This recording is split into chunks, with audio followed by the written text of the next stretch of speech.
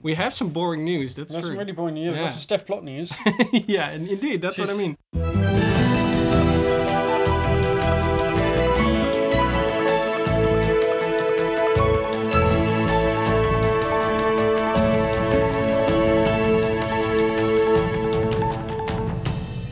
It's Friday, October the 11th, and this is the Dutch News Podcast, your weekly chance to catch up with what's been going on here in the Netherlands. I'm Gordon Darragh, Dutch News contributing editor and The Hague's designated survivor, and with me today is Paul Peters, master's student in civil engineering and Tweede Kamer trivia expert. Our third regular podcast host and Geert Wilders stalker, Molly Quell, is not with us. She's in court again, and your patron donations are much appreciated. Yes, because we need it for the bail. Yes, for the bail money. Yeah, otherwise this podcast will be us for the next 5. How long does she have to serve? Yeah, I think at least 3 years. 3 years. Like that, Yeah. And you, Gordon, you are The Hague's designated survivor. What is that about? Well, just because I was out of the country last week, and while I was away, the entire government in The Hague, the mayor and the coalition, just all completely collapsed. So I came back, basically, I think, as the only person in The Hague with the only person left in the city, pretty much. The only thing that could have made it worse was expecting a phone call being asked to come back and take over and lead a coup at the Ice Palace. But, So are you now the new mayor of The Hague? Well, somebody has to be. Oh yeah, we will talk about that later in the podcast too. The only thing that could have made the situation worse in The Hague was if someone lighted a huge bonfire on Scheveningen Beach or something, and would have destroyed the entire city. Yes. Maybe that's an idea for the next time. It could be. Yeah, well, they nearly managed it the first time. Yeah, indeed. As we'll talk about later on. But meanwhile... A lot of cliffhangers in this A lot of cliffhangers in this intro, yes. We know you're an expert in Tweede Kamer trivia, but what's your particular reason for listing this time? Well, this week, Marianne Thimer, the founder of the Partij voor de Dieren, she left the Tweede Kamer. She resigned as the party leader. Yes. And the most amazing Tweede Kamer trivia fact emerged out of this, because in her goodbye speech, she told us that the first day she arrived in the Tweede Kamer, that was 14 years ago or something, she was showed around the Binnenhof complex by someone called Miranda Kip. Right, okay. Which is very, very... Yes. I mean, if you are a Partij voor de Dieren, then of course you should have only been involved with people whose last names are animal names. Yes. Yeah. Yes. So Kip meaning chicken. Yes, indeed. So I thought that was very, very, very funny. Okay. Yes, and speaking of fresh produce, you have some fresh and tasty ophef for us, don't you, Bob? I do. And this time it was served by CDA MP Jaco Geurts. I think that's one of these names that Molly will put on her weird Dutch name list. Indeed. I think so, yeah. Jaco Geurts apparently reached his boiling point with the parliamentary canteens because the food on their menus are too foreign. Right. So they're closing the borders to food now, are they? Yeah, indeed. Yeah. Geurts proposed that the Tweede Kamer restaurants should only serve food and drinks produced in the Netherlands, and this is in support of the farmers who protested last week. The CDA MP complained that many of the drinks available in the Tweede Kamer come from abroad.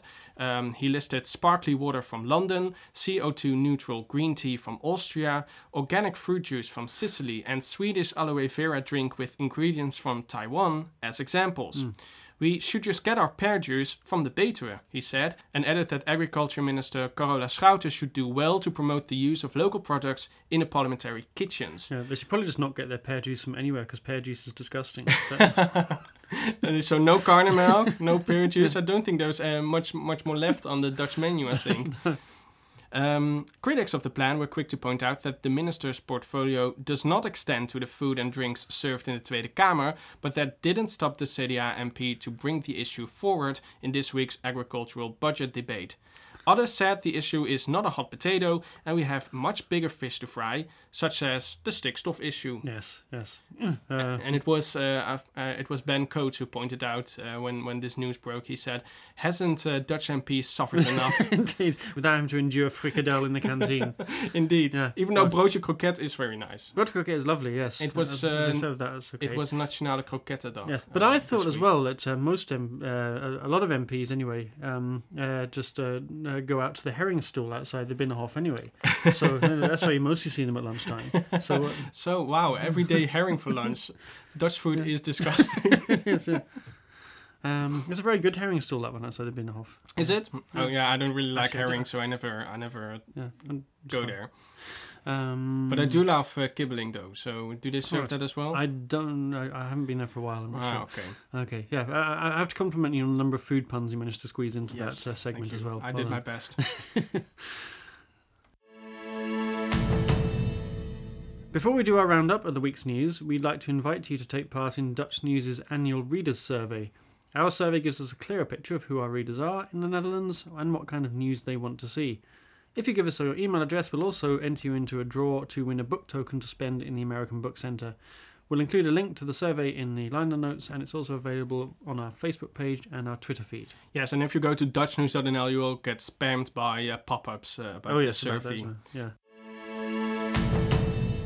This week, we'll ask who's in charge of The Hague following a perfect storm of political ophef, find out about a groundbreaking development in Eindhoven, and see if fines for texting on the bike are having any effect.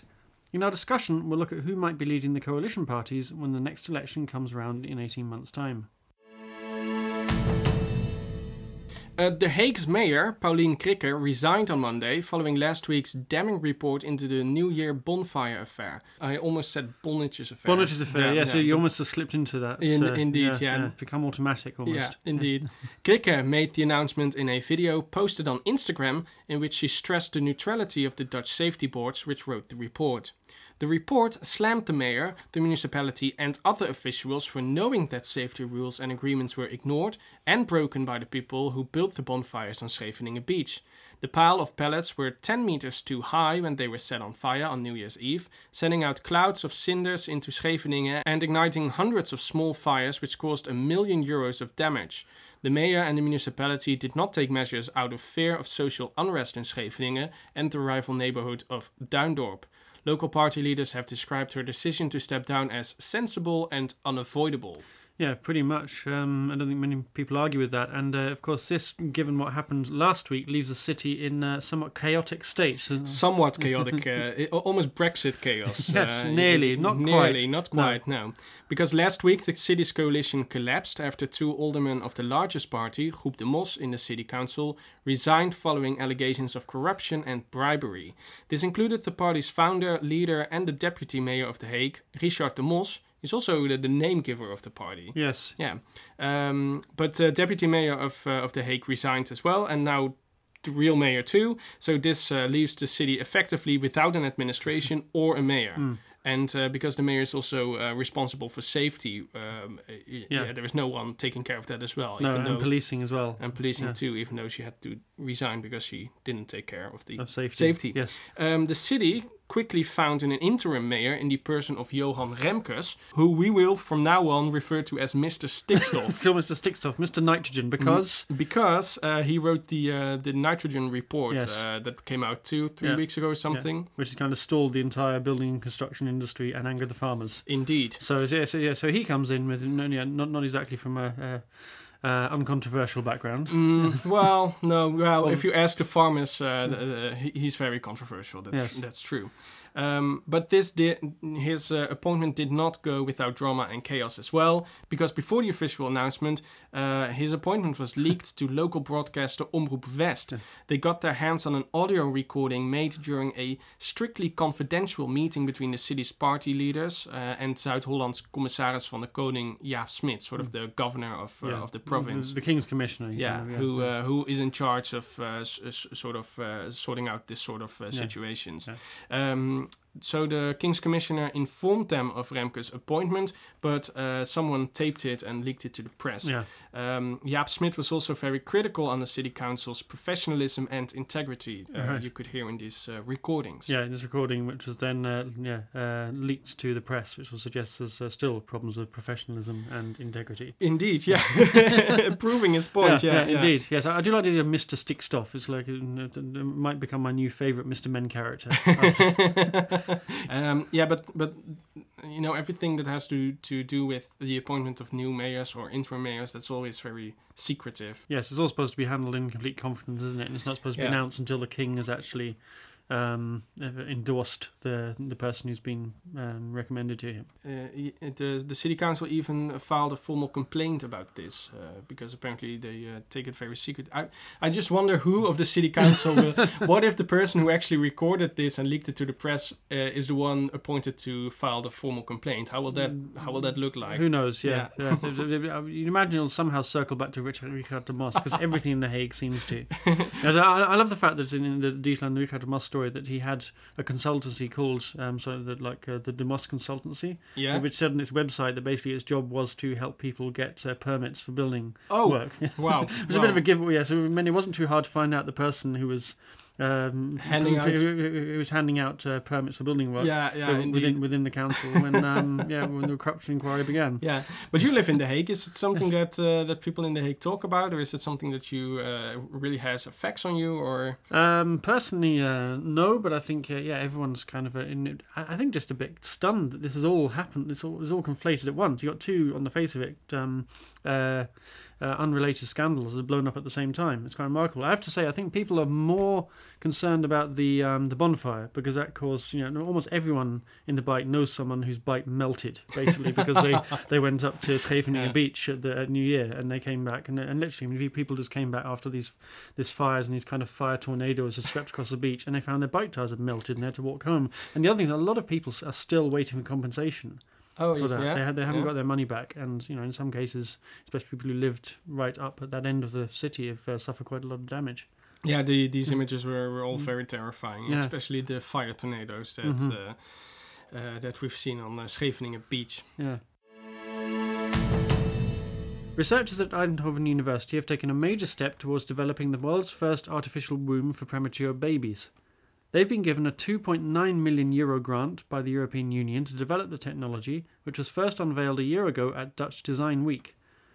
The researchers say the money will allow them to produce a working prototype within 5 years. The womb replicates conditions in a real womb by allowing the fetus to develop inside a fluid-filled, temperature-controlled biobag. Crucially, the oxygen supply is much more like the natural womb than existing incubators, so there's less strain on the lungs and intestines while they're developing.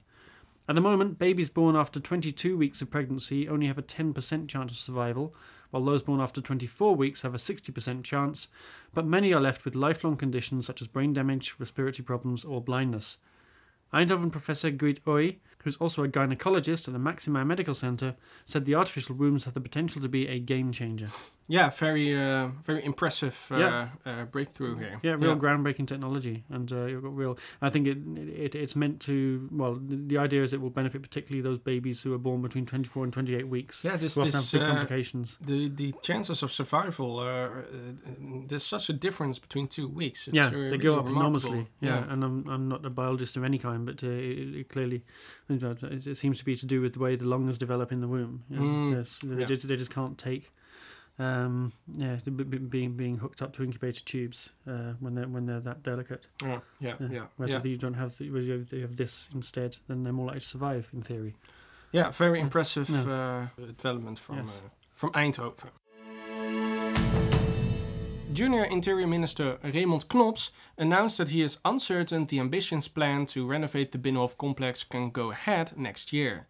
It is very likely that the renovation of the parliamentary complex in The Hague will have to be delayed for at least a year, he announced, stating security reasons and the recent Council of State ruling on nitrogen emissions as the main reasons for the delay. Thank you, Mr. Stikstof. Yes.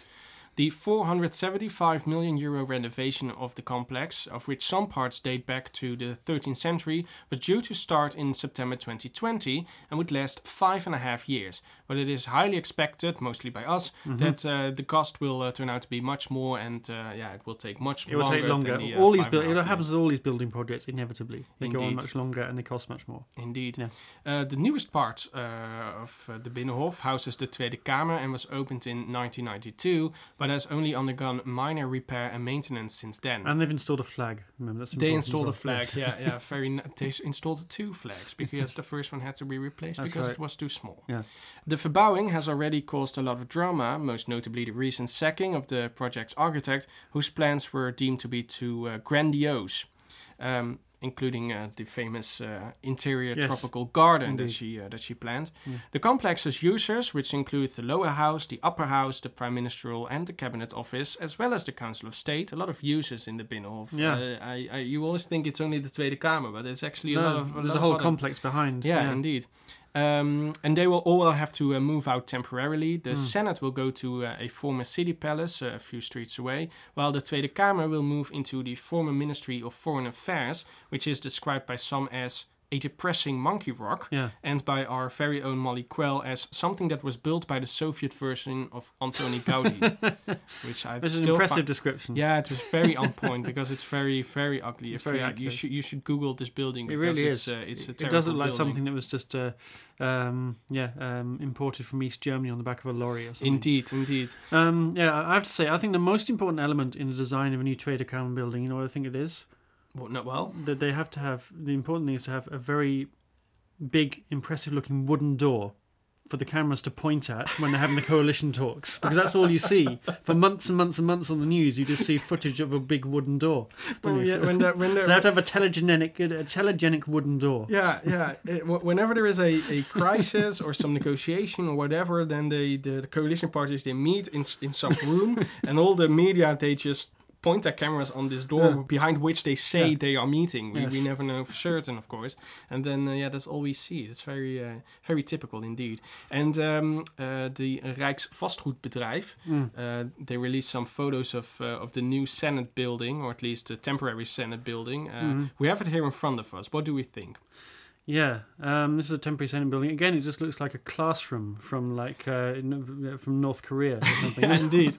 And every Senate has its own radiator. Yeah, it looks like. Yes, indeed. Well, they're all getting on a bit, aren't they? So they probably need to warm their feet. Yeah, indeed. To keep their circulation going. Yes. No, it's not a very nice building, but hopefully it's not beautiful. But only a temporary home. Yes, yes. An infinite amount of time, probably. Exactly, yeah. But there's also been some other less significant news in The Hague, isn't there? Indeed. Yes. If you ever needed proof that Dutch politics is the most boring thing ever, then the news that the coalition losing its majority in the lower house is widely considered as minor news, basically. So it has no effect. It has no effect whatsoever. What happened? MP Wiebren van Haga was kicked out of the VVD, the coalition's largest party, after it emerged that he had broken his promise to keep his property business Shopper de Pop. That's the name of his company. Just have to say that again. Shopper de Pop. Shopper de Pop. Shopper de Pop. He promised to keep this business at arm's length, but he has broken this promise. Yeah. Van Haga was also involved in a number of other scandals before, including driving under the influence of alcohol and also aggressively contacting his tenants. Yeah. He took 2 weeks to consider if he would leave the Tweede Kamer, but this week he announced that he will go on as an independent MP, meaning that the coalition officially lost its one-seat majority. Yeah, and he's also been kicked out of the VVD now. Because he took his seat with him. Yeah, he refused to hand it back to the party. Yeah. This, however, as you said, will not have any implications whatsoever, because Van Haga has said that he will always support the coalition's proposal.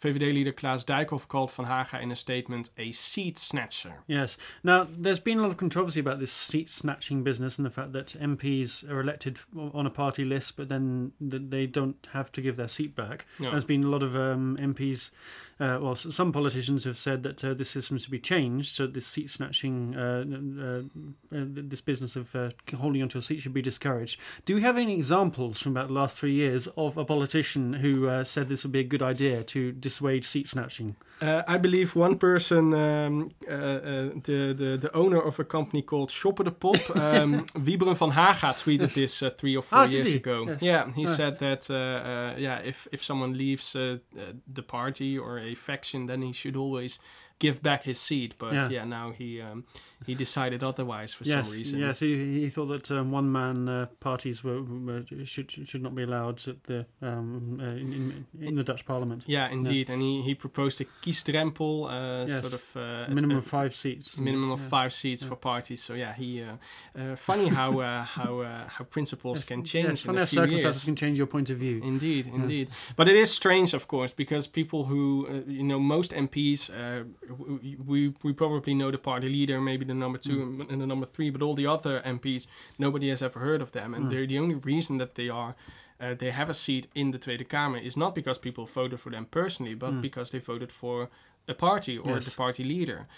So yeah, it is from that point of view, it is very strange that MPs are considered to be, actually an independent person, so they can decide whatever they want to do with their seat.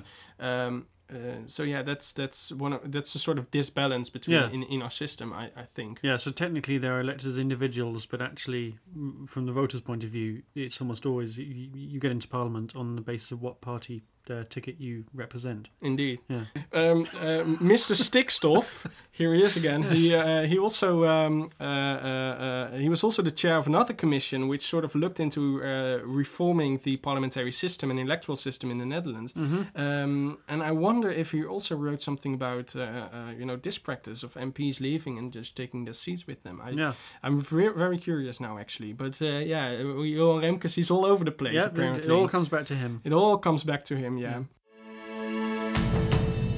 The partial ban on face coverings, widely known as a burqa ban, has, quote, no place in a country that promotes equality between men and women.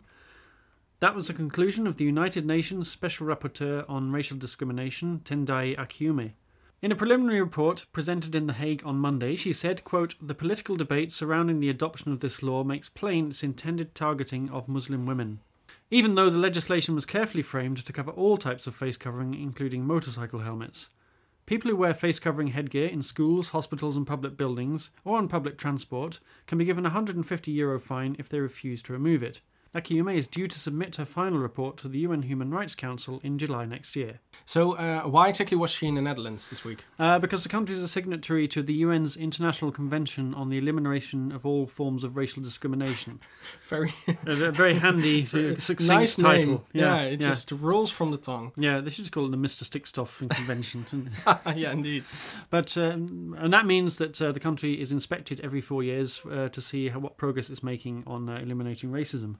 Last time around, in 2015, the coverage was dominated by the issue of Zwarte Piet, and because the previous year, the head of the UN's Human Rights Committee, Verena Shepherd, had pitched into the debate when she said the practice of wearing blackface for the Sinterklaas festivities should stop. It was only 4 years ago that she wrote this report.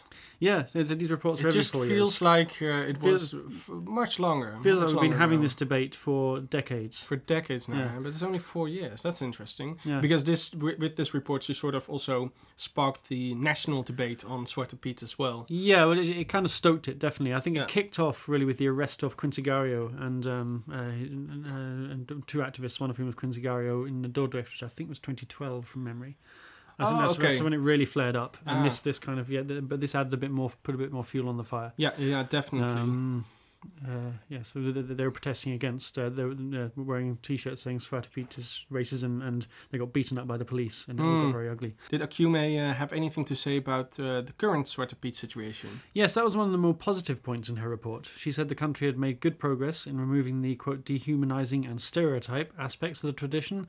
Blackface Pete's have been dropped from the children's TV show Sinterklaasjournaal and the St. Nicholas ceremonial parade in November, so they say things are moving in the right direction. Okay, good. Yeah.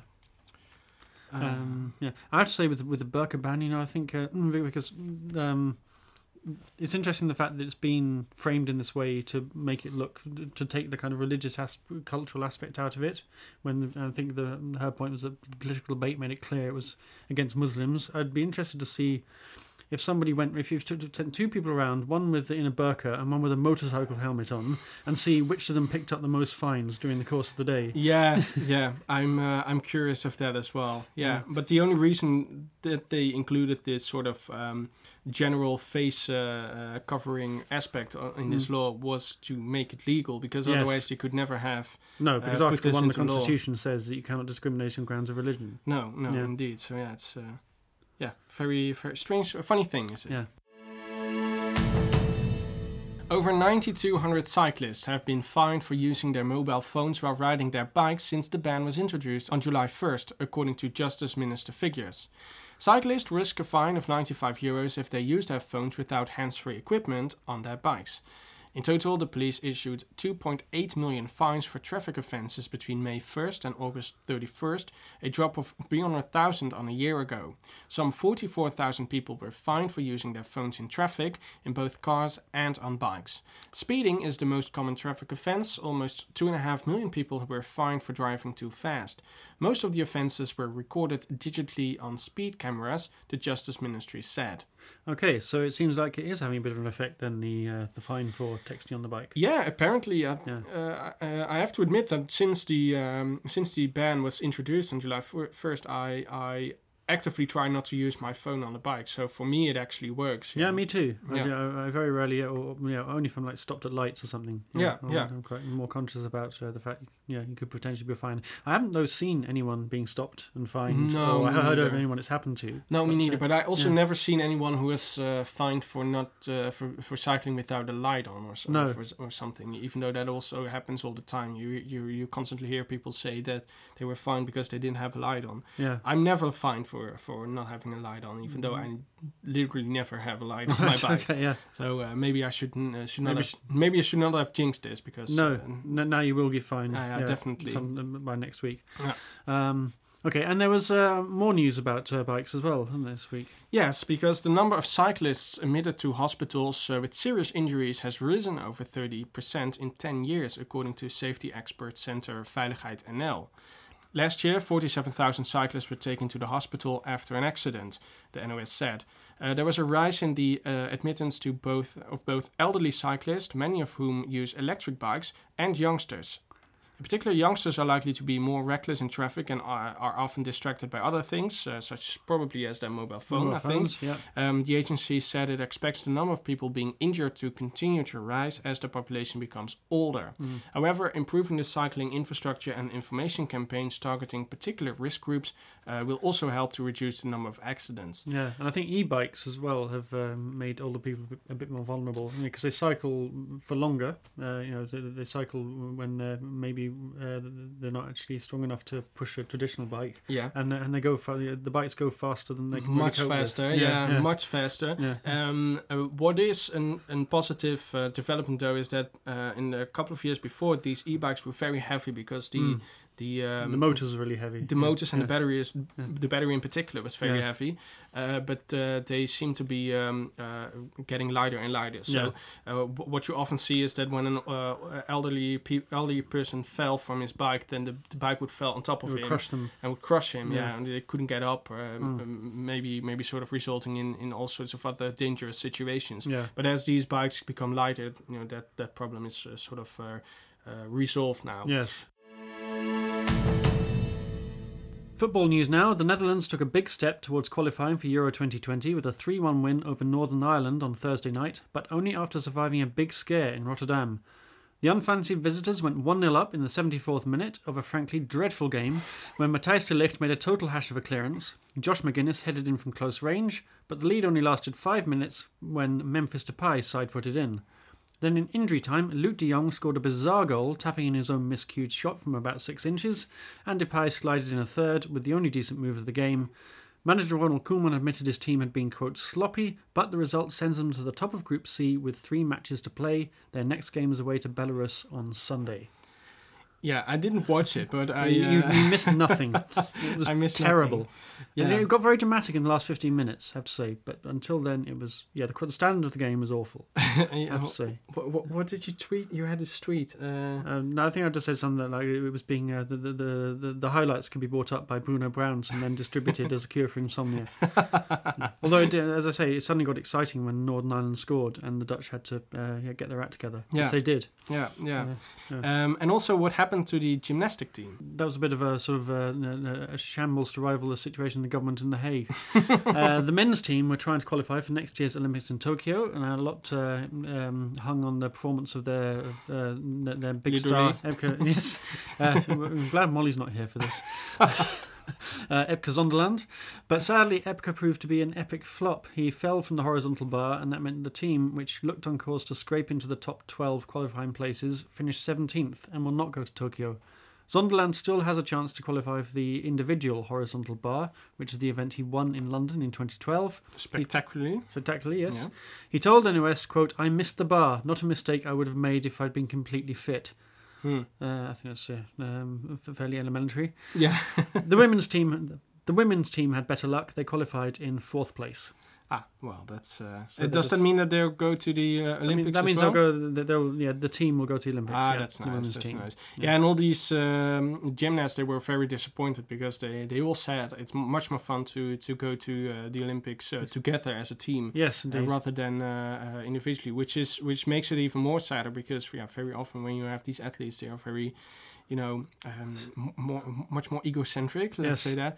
It's just a shame that they will not go to Olympics. But because Zonderland is sort of the someone who we all think always wins. Yeah, we think he's invincible, don't we? He's very invincible. That's the second time he's had a fall in a major event as well, isn't he? Because he fell in the last Olympics, I think. Yes. Yeah, that was...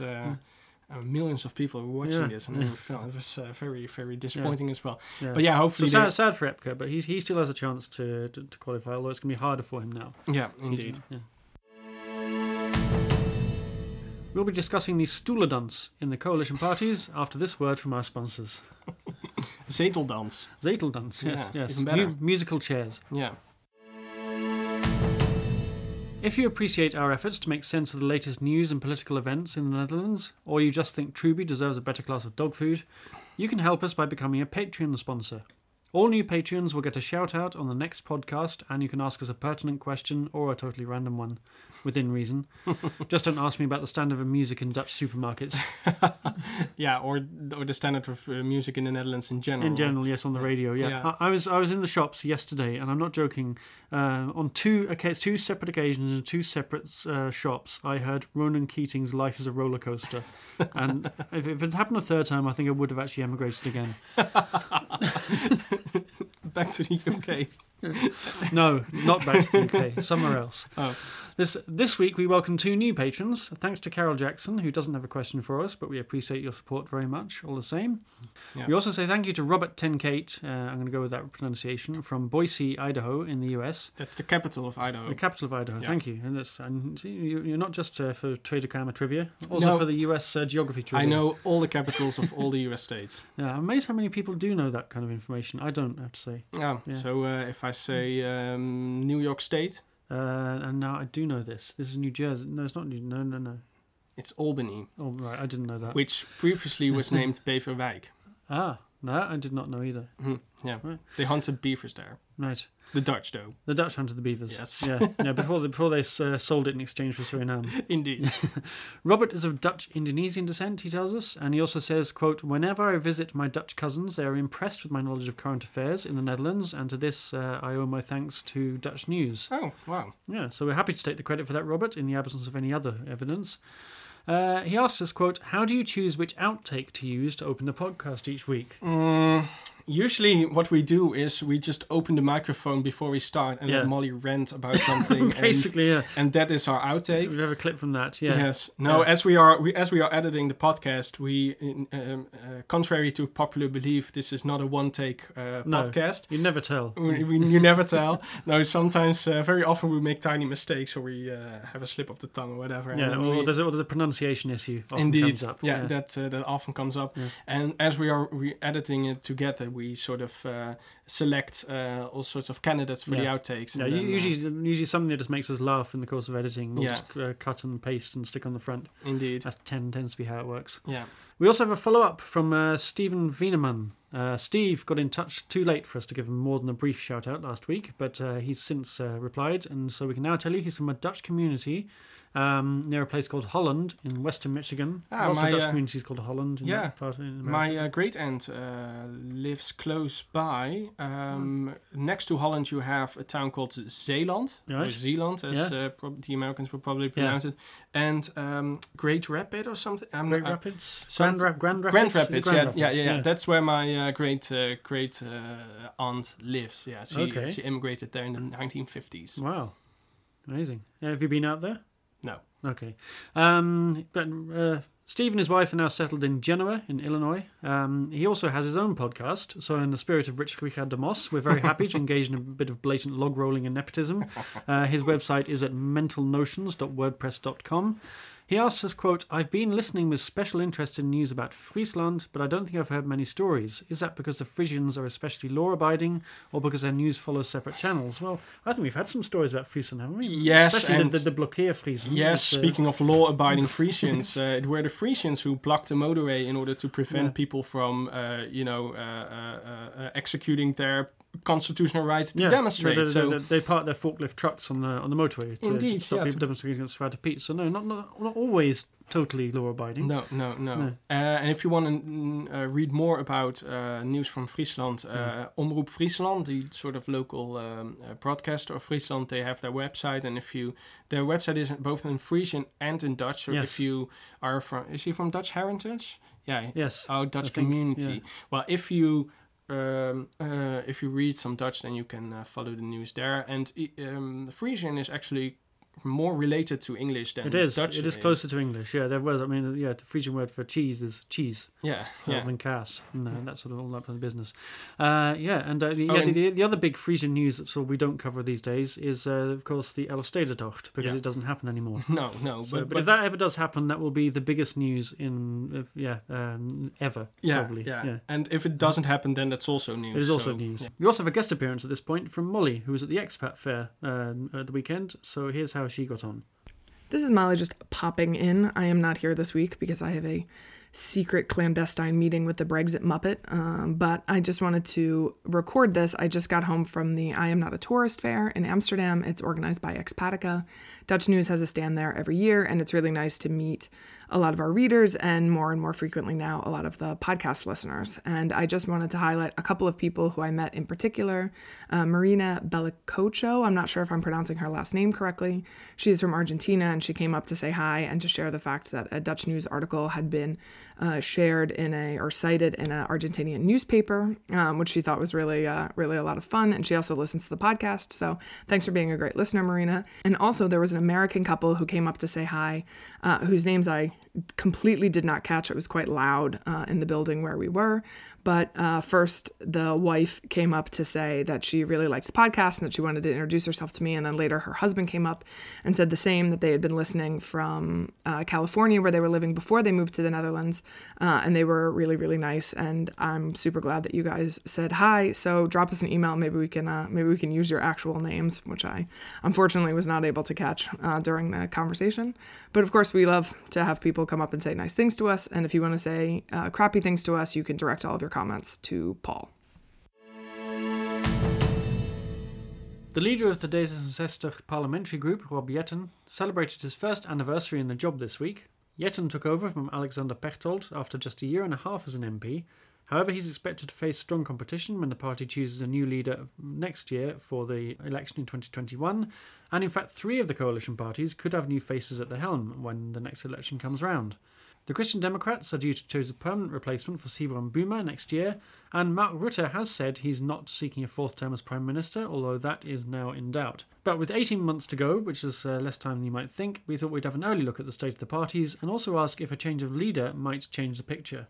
So first of all, let's talk about Jetten, who took out an advert and had a video this week to celebrate this milestone of a whole year surviving as party leader, which is a bit bizarre. Trying to look very so stern, he's got a bit of a kind of boyish face. I think he's a bit kind of grow up. He's only 32 or something, so he is very young. He is very young, certainly in terms of party political leaders. But his first week or so didn't start that well when he started a year ago, because he was interviewed by RTL News and they asked him a question. It was all about the dividend tax. It was a huge scandal, and they asked him, what are you going to do about the dividend tax? And he just kept giving the same answer, even though he was asked different things. He was just like kind of a speak your weight machine, basically. He had one prepared line, and he just repeated it, no matter what the question was. Indeed, yeah. And it's sort of immediately he got the nickname Robot Jette, Yes. which didn't stick though. We have No. to admit. No, that, I have to say that he does seem to have acquired personality. Yeah. In the meantime, which is useful. But he, of course, he replaced Alexander Pechtold, and Alexander Pechtold was someone who had been in politics for ages. I think he was for 14 years or something, the party leader of D66. Yeah, and of course he came in when D66 were down to 3 seats, and he brought the party all the way back up into was it 19, I think, and brought them into the coalition. Indeed. So. At some point, even in the D66 had no seats in the polls. In the polls, when Alexander Pechtold started. So he really sort of rebuilt the party in the 14 years. Yeah. And he was one of the, I have to say, one of the best debaters in Parliament. Yeah. He was quick on his feet, Pechtold. He could come up with a quite snappy reply. Yeah, so Jette had very big shoes to fill. Yeah. He sort of always made a very nervous impression, which is very logical if you have such a huge predecessor, of course. Yeah, and he's young and inexperienced, so he had to learn fast. Yeah. So it was a big leap of D66. But what do you think? Did he grow in the last year? I think he definitely has become more credible, and I think D66 seem to have a knack of getting their way, because the dividend tax has gone, and that wasn't just their doing. That was partly to the way that Unilever stabbed Mark Rutte in the back. So Mark Rutte then decided he didn't want the dividend tax anymore.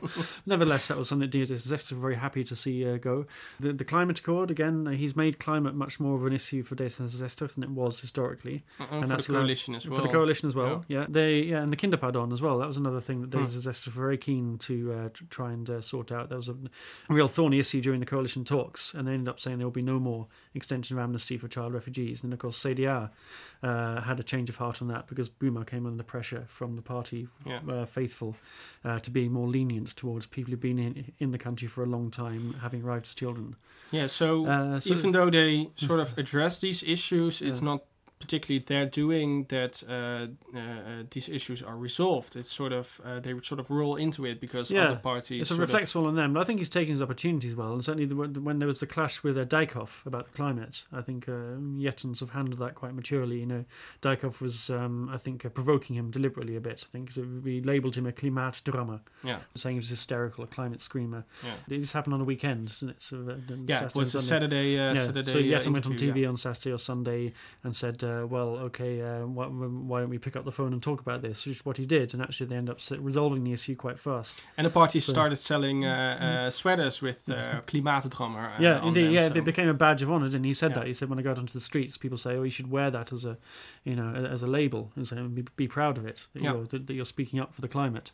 So it didn't entirely, that didn't go the way that Dijkhoff hoped, I think. Well, what I always expect with this, when other politicians say something about their coalition partners, is they probably already agreed on the climate agreement, but these parties still need to sort of pretend to their constituents or something that they are still against it or something. Yeah, right? they have to maintain a kind of distinct line, don't they? Yeah. That's always a danger being coalition, that your identity gets swallowed up in the government. As elections get nearer, you find the parties in the coalition start to drift further apart because they want to appeal to their own voters again.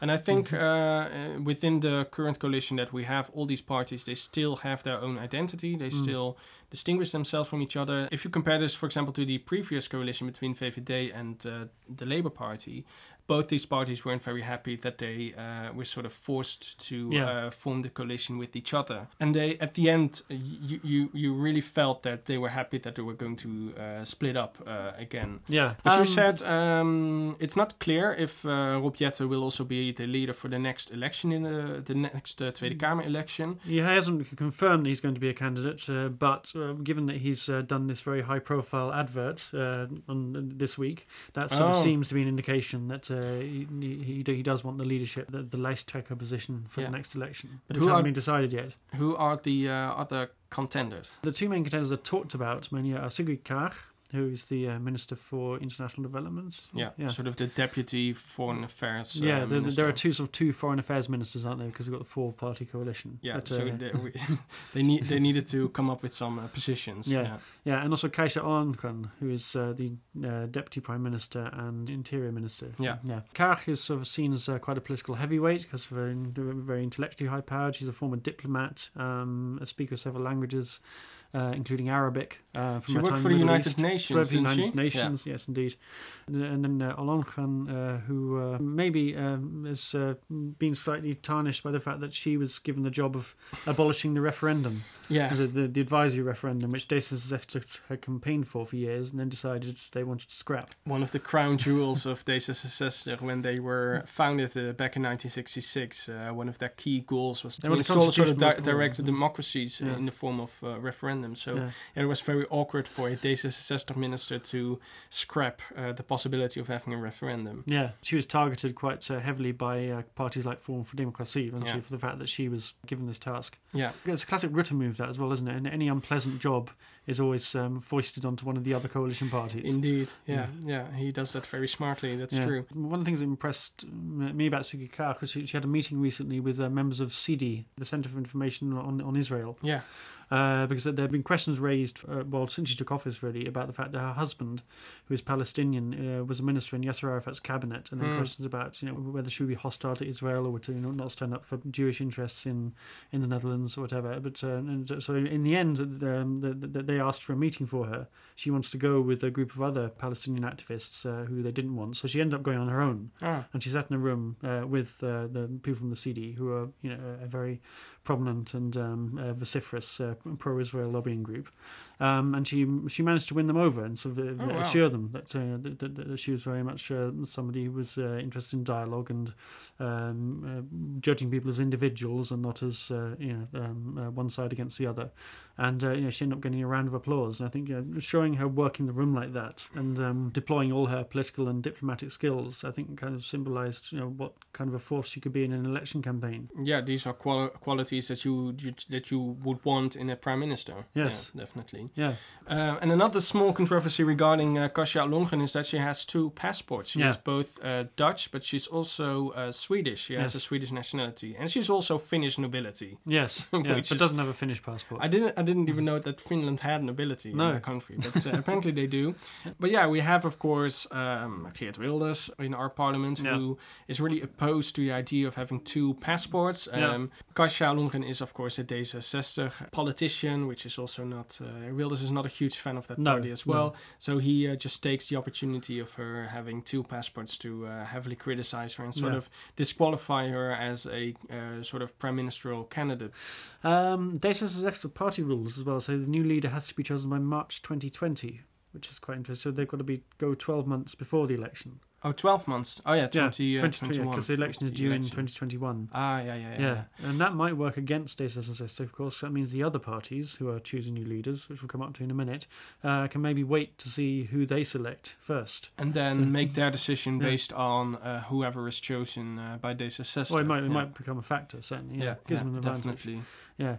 So let's talk about the other parties. The CDA, who's currently led by Peter Hermann, but he said when he was elected that he was a caretaker. He was not going to lead the party into the next election. A tussenpaus, as we call it in the Netherlands. Ah, very good.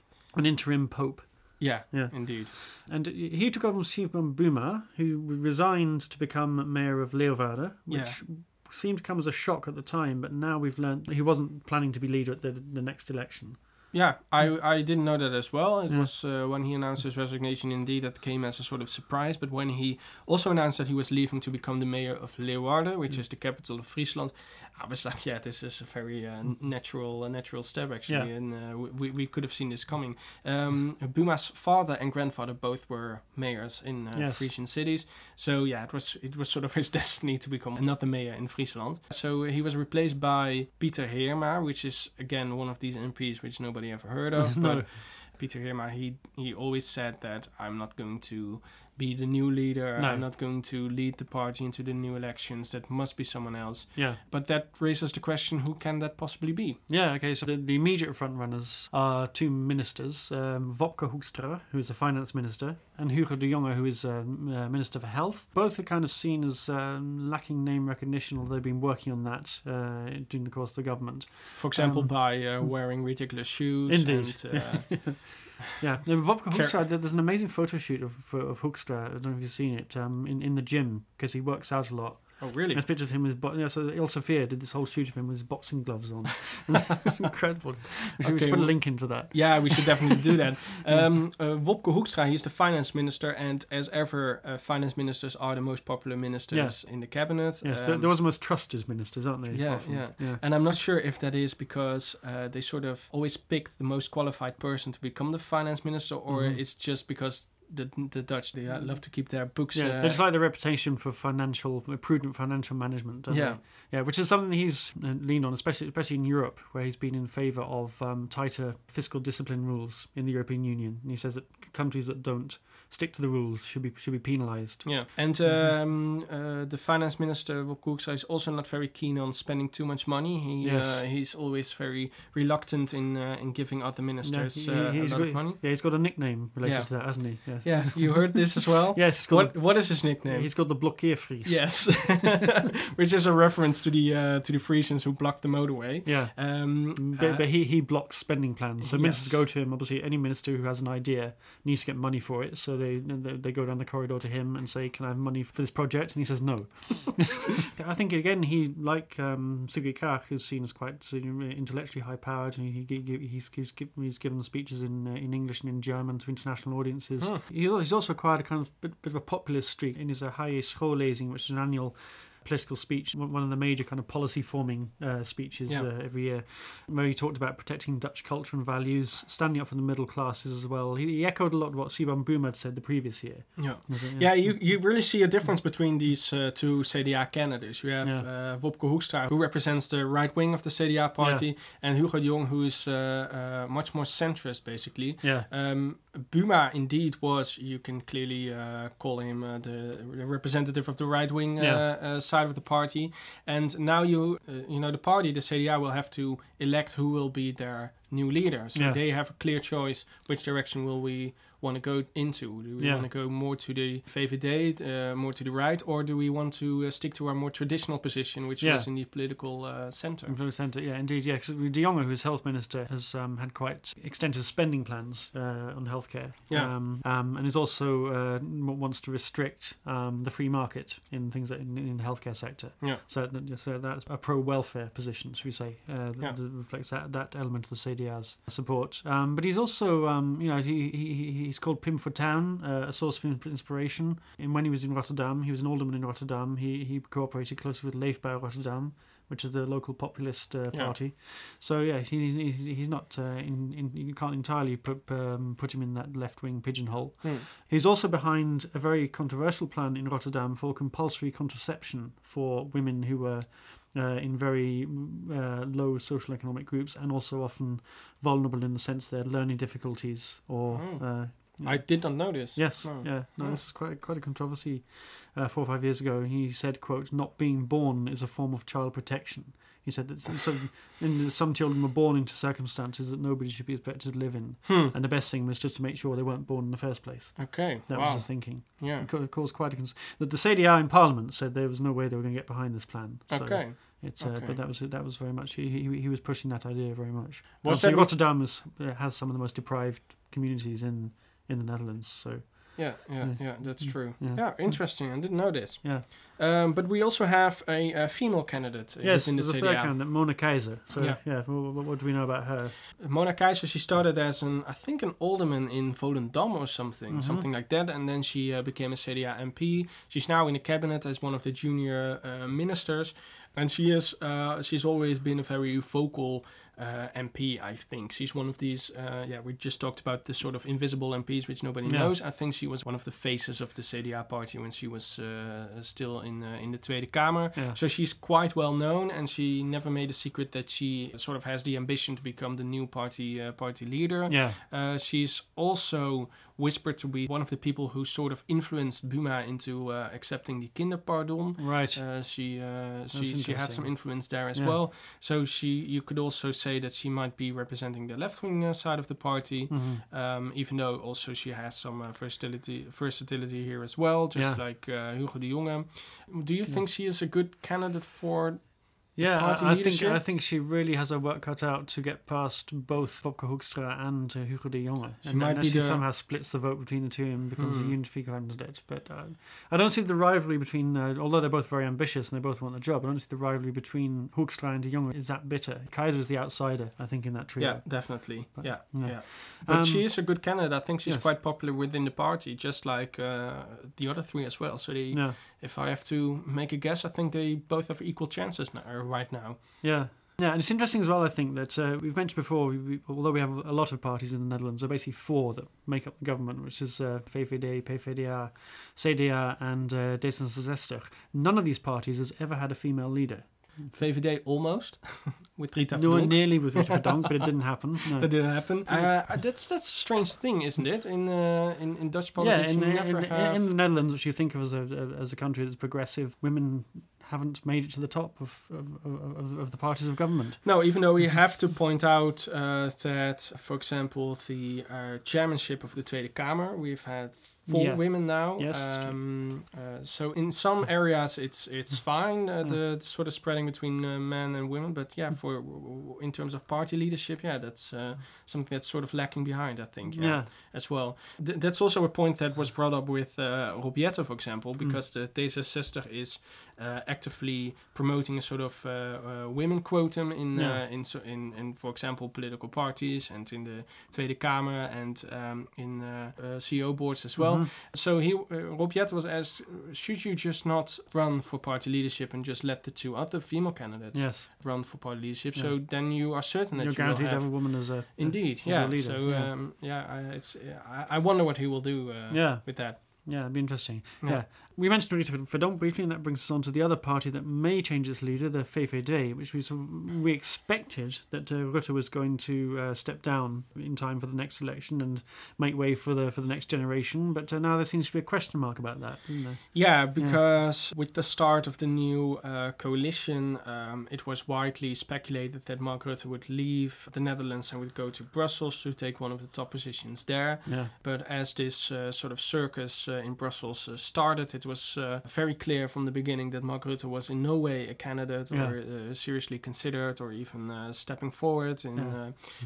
He stayed in the Netherlands, and that was sort of a surprise for many. Yeah, it's kind of interesting.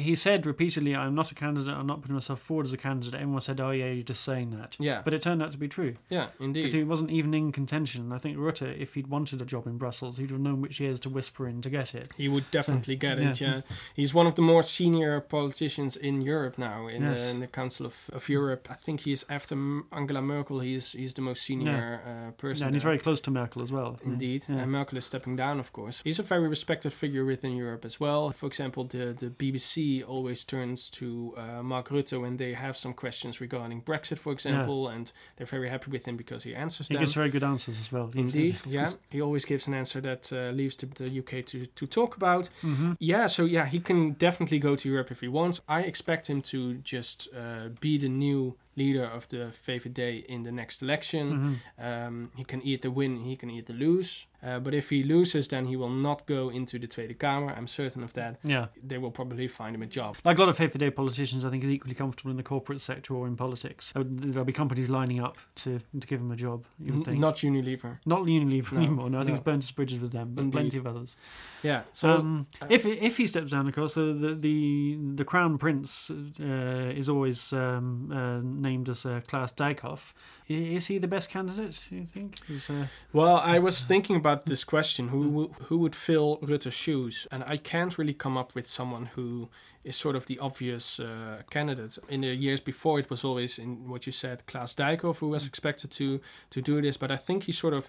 A lot of people are fed up with him, I think. Yeah, because within the party, because he... And also the electorate itself as well. And he has a very casual way of debating and talking and and that was fun and nice and refreshing at first, but I think a couple of years later, you see that as well with Rutte. He's always laughing, he's always smiling, he's very happy, he's always enthusiastic, and I think Klaas Dijkhoff has the same effect with this casual way of responding and answering questions and debating. Yeah, although Rutte is also seen as a heavyweight politician as well, a guy who makes decisions and gets things done. Yeah. So who is actually the leader in the VVD? Is it Klaas Dijkhoff or is it Rutte? Well, Klaas Dijkhoff is the party leader. I think that's the other thing, isn't it? I mean, Klaas Dijkhoff is the parliamentary group leader, and I think he's held that position for quite a number of years, and I think within the internal party, he's very much the leader. Rutte, is busy being prime minister and going around the world and being head of the government. So I think within the party, that's the other thing. If anyone wants to challenge Klaas Dijkhoff within the party and the party's internal structures, the person they have to get past is Klaas Dijkhoff, which makes it kind of difficult. So I think I wonder if he's got too much. He's got his fingers too deep into the party in a way that's maybe not healthy for the party itself. Yeah. So what do you think? Will Rutte also be the leader for the next elections or not? I don't know. I think the thing is, I'm amazed how often pundits and commentators in The Hague get Rutte wrong. Because everyone seemed to think that he was going to get a job in Brussels, and he said repeatedly, "I'm not going to do it." And sure enough, he didn't. I'm trying to rack my brains to think if he's actually said at any point he's categorically not going to be leader at the next election. So I think if he has, then I don't think he will be. No. I think he's a man who sticks to his word in that way. Yeah, I think so as well. I think that kind of catches people off balance, actually, a politician who actually does what he says. I remember the last election came around, the question came up, was he going to be leader again? And he spent about a couple of weeks, I think, pondering and made a bit of a media event of it that he was going to stand again. So I think we'll see something like that. I think Rutte is very comfortable in his position right now as the Prime Minister. I think he will try to stick to be Prime Minister as long as possible. Yeah. But I think as well he's keen. I think he's aware that Prime Ministers and politicians have a shelf life and there's a danger of going on too long. Yeah. That happened with Thatcher, famously, who I think is one of his political inspirations. So it also happened with Jan-Peter Balkenende. It did indeed, yeah. Who only was Prime Minister for 8 years, and Mark Rutte is now heading into his 11th year. Well, that's the thing. Rutte will eventually overtake Lubbers as the longest-serving Prime Minister. Oh, how long did Lubbers serve as Prime Minister? I think it was 12 years. Okay. Yeah. Maybe that's his goal. He will just want to be the longest-serving Prime Minister in the history, and after that he will quit. He will go to Brussels. Maybe that is his ultimate goal. Yeah, well, perhaps he thinks he actually has more influence in Brussels as Prime Minister of the Netherlands, because as you say, when Merkel steps down, he's pretty much the elder statesman. Yeah. And he knows exactly how things work. He may feel he doesn't need a job in Brussels to exert that influence. Yeah, indeed. What could be the effect of the election if these parties change their leaders? Yes, that's interesting, because the VVD have been the front runners for some time, which is remarkable in itself for a party that's been in government for getting on for 13 years. They've won the Peilingwijzer, the sort of poll of polls, puts them on anywhere between 29 and 35 seats. Then we have which is the same amount as they have right now, more or less. They have 33 at the moment. 32 now, of course, now that Wieland van Hagen has walked away. And then GroenLinks have quoted on 15 to 19, and a cluster of parties around the 15 mark, which is PVV, Forum, CDA and PvdA. So the three traditional parties, VVD, the CDA and PvdA, they've all risen to the top again. The PvdA had that disaster at the last election. Yeah, we're back at the 90s, actually. Yeah, there's been a drift to the centre, which is interesting. Maurice de Hond, in a poll back in May, found that either Wopke Hoekstra or Hugo de Jonge could add 7 to 14 seats to the CDA's total. Wow. Which obviously in the context of Dutch politics, we have lots of medium-sized parties, makes a big difference. Yeah, definitely. Could make the CDA the biggest party again, which would mean that either Hoekstra or de Jonge would be Prime Minister. So CDA now has 15 seats. So now somewhere around 15, yeah. So adding 14 seats to them, it's 30 seats. So but that would be the expense of the VVD would lose some to that, definitely. That's in that true. Context. Yeah, so that would they could easily overtake the VVD. I think basically anyone who gets to 30 seats is going to be the biggest party in the current context. Yeah.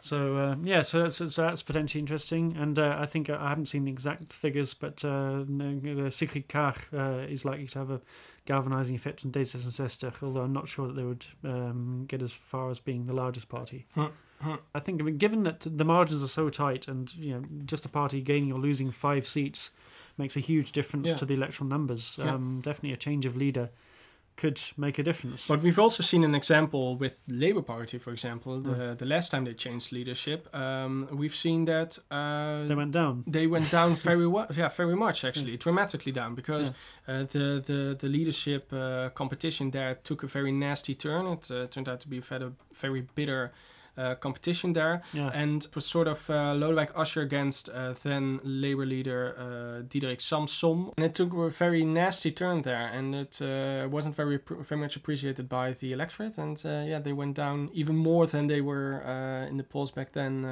At the time the competition started. So that's another factor, I suppose. How these leadership contests are managed could make a difference to how the parties fare.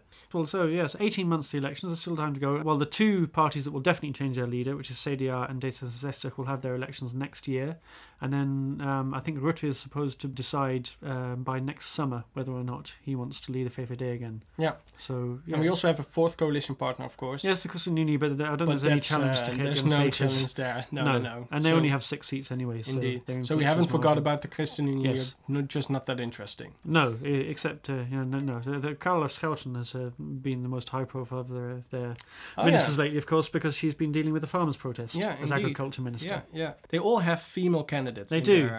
Yes. Will any of them dare to make that step? Yeah. We shall see.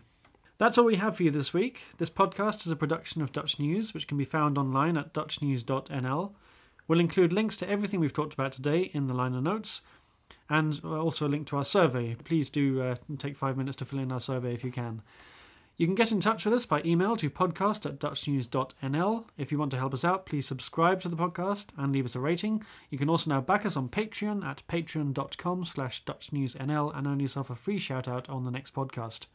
My thanks to Paul Peters, not to Molly Quell, but we'll let you know if she's released. I'm Gordon Darragh, and we'll be back next week.